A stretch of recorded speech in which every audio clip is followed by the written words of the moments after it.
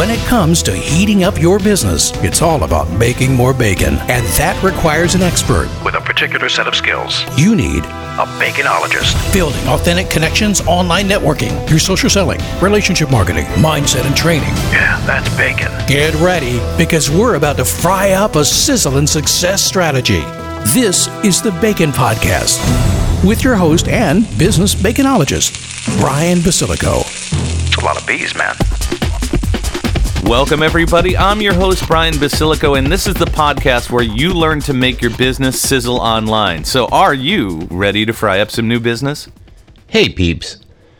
It's hard to believe that almost 3.5 years ago, business came to a screeching halt. In-person work, meetings, and businesses were all severely affected. No matter how you feel about viruses, masks, and shutdowns, it was a time of uncertainty, panic, and disruption. One part of building and maintaining a business immediately became irrelevant: the business card. It's kind of hard to pass out business cards if people are not meeting in person. The business card's origin can be traced back to around the time of the Pilgrims in Plymouth Rock. Visiting cards were used in the 17th century, and although they were standardized to fit in a business card holder or Rolodex, people have been trying to improve them or make them stand out with odd shapes, creating a book from them, or even going 100% digital. But just as live viruses remain and evolve over time, business cards are still the go-to tool for exchanging information at in-person meetings.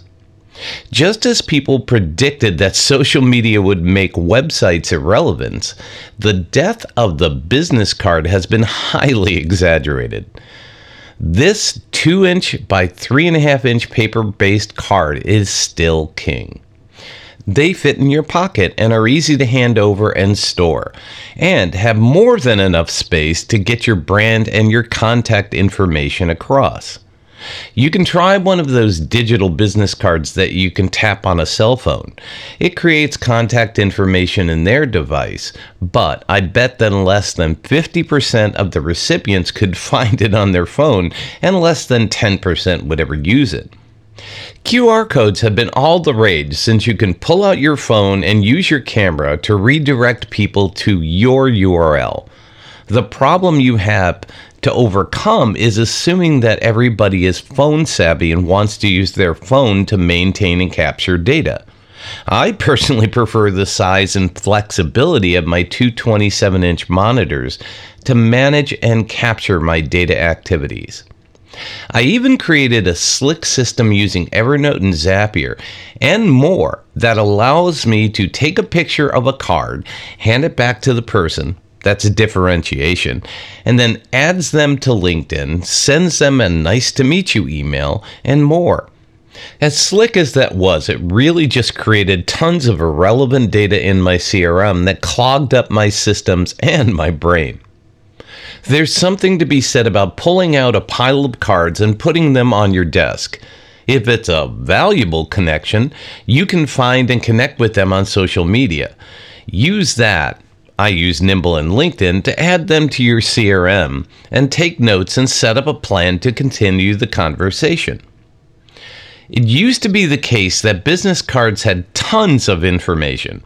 Heck, my current card has my landline, fax number, neither of which exist anymore, my cell phone, my email addresses, my websites, my slogan, my picture, my height, my weight, the date of my last hole-in-one, and the recipe for my dad's world-famous pasta sauce.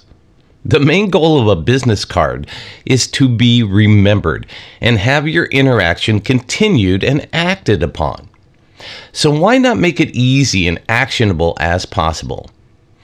Two main things I've embraced are link aggregation services and a personal URL. For example, a link aggregation service like Linktree, which I use, linktr.ee/bacon guy, to give users access to all of my stuff. It's kind of like a website landing page that contains links to all of my information. Here, it includes my websites, b2b-im.com, Bacon Podcast, brianbasilico.com, which is my speaking website, all my social media, Facebook, LinkedIn, Twitter, Threads, Instagram, YouTube, and more, my contact information, my picture, phone number, email address, and text link, my resources, ebooks, and links to products I use, and a link to book a meeting via Acuity Scheduling. Social media platforms like Facebook and others do not allow link aggregators and URL shorteners because they can mask links and could contain viruses or spam. This is why having a vanity URL, baconguy.me, is necessary and useful for either a landing page on your website or as the URL that forwards to your link aggregator. Most people have a pile of someday business cards. Someday I will call, contact, file, reach out, or take some kind of action. I would imagine that you would have better and fruitful results if you strike when the iron is hot.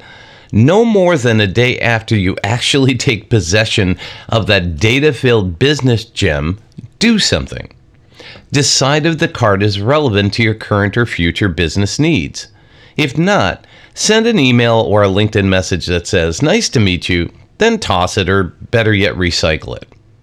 If the card is relevant, find that person on LinkedIn, ask to connect, add a note to your request that says, "Nice to meet you," and why you want to connect. Make sure you let them know you're not there to spam them. Enter the data into your CRM. I use Nimble to capture the data from LinkedIn. Then I use the card to fill in information like email address, phone number, and notes. By the way, most LinkedIn contacts are missing key information that may be found on that card.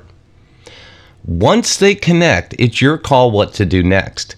Either say, "Thanks for the connection," and let it mellow, hoping that they'll see your posts and research your profile, or suggest you meet via Zoom or book a coffee meeting.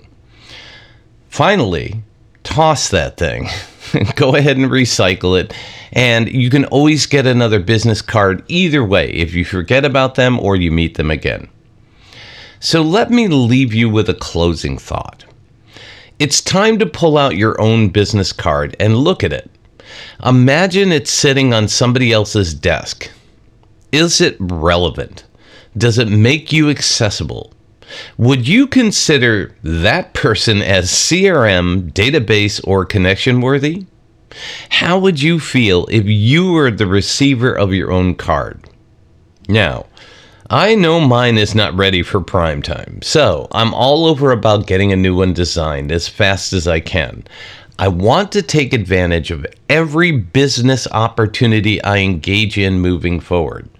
So I plan on getting a new headshot, utilizing that URL, baconguy.me, which is also what my license plate says, so maybe I'll just add a .me on my car, and make sure that my link aggregator has been updated with all the most recent information. It's always good to review all of your contact information because that is the lifeline and the lifeblood of business. Hopefully you remember that one of my baconisms is relationships are the currency of business. Business cards are basically the introduction that you can hand over to somebody that they can take with them to start and continue to build those business relationships. So, the business card is not dead. Networking is coming back. So make sure you're prepared and ready to go. And here's a quote to consider. Innovation is the calling card of the future.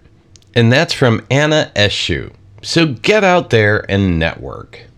Thank you for letting us sprinkle some bacon bits into your brains. Want some more? Learn more about this podcast and our guest experts at baconpodcast.com. Have questions? Send them to askbrian@baconpodcast.com. Until next time, keep sizzling. And remember, it's all about the bacon.